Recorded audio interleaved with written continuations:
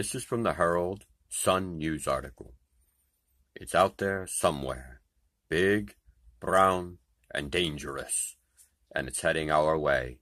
It's Planet X, the fabled 10th planet of the solar system. Noted 19th century English astronomer John Couch Adams was the first to begin plotting its likely position after noticing strange deviations in the orbit of Uranus, at that time the most distant planet known, that suggested it was being tugged by the gravity of another body. Since then, dozens of eminent astronomers have followed the same hunch.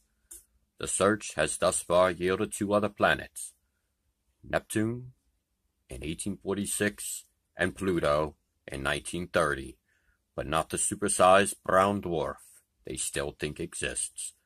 This was prior to their somewhat admittance during the month of March 2016 of its existence, though they refuse to outright say what it is.